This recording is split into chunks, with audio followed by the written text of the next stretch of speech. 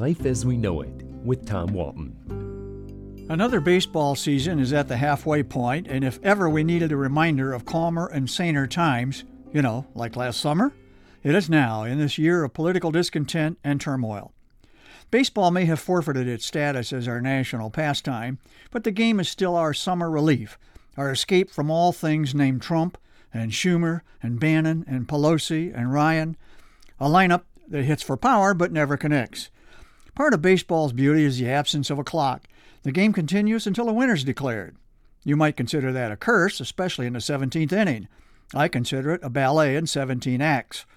A filibuster that's fun to watch. The Nutcracker without the tutus, although I must say the softball team at Harriet's School of Dance looks fabulous in them.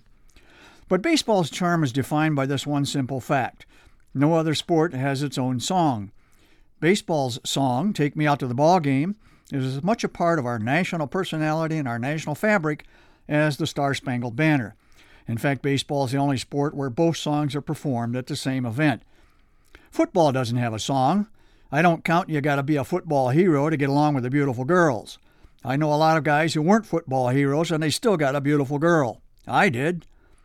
Basketball doesn't have a song.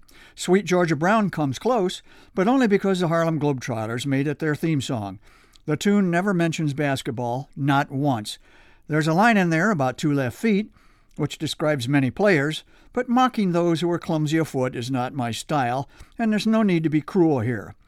Golf doesn't have a song. There's that Bing Crosby tune straight down the middle, but I dare you to remember the lyrics.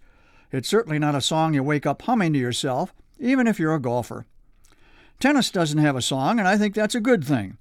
Tennis is just a little too la-di-da, if you know what I mean. Besides, an all-white outfit is not a good look for me.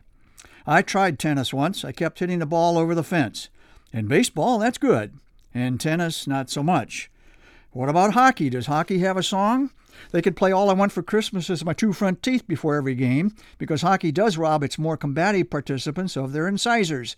But again, like Sweet Georgia Brown, there's no mention in the lyrics of the sport itself. Here's a thought. How about a new sport?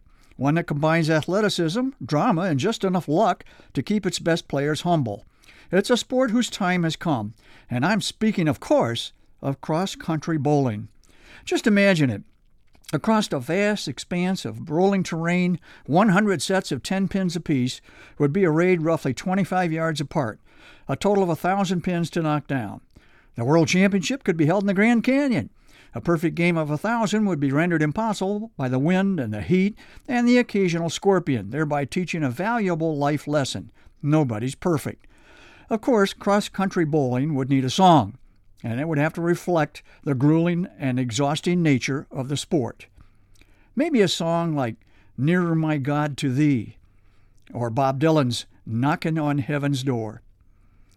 In the meantime, why don't we just celebrate the one sport that has a song?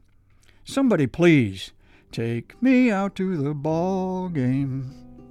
Life as We Know It is written and hosted by Tom Walton and is a production of WGTE Public Media.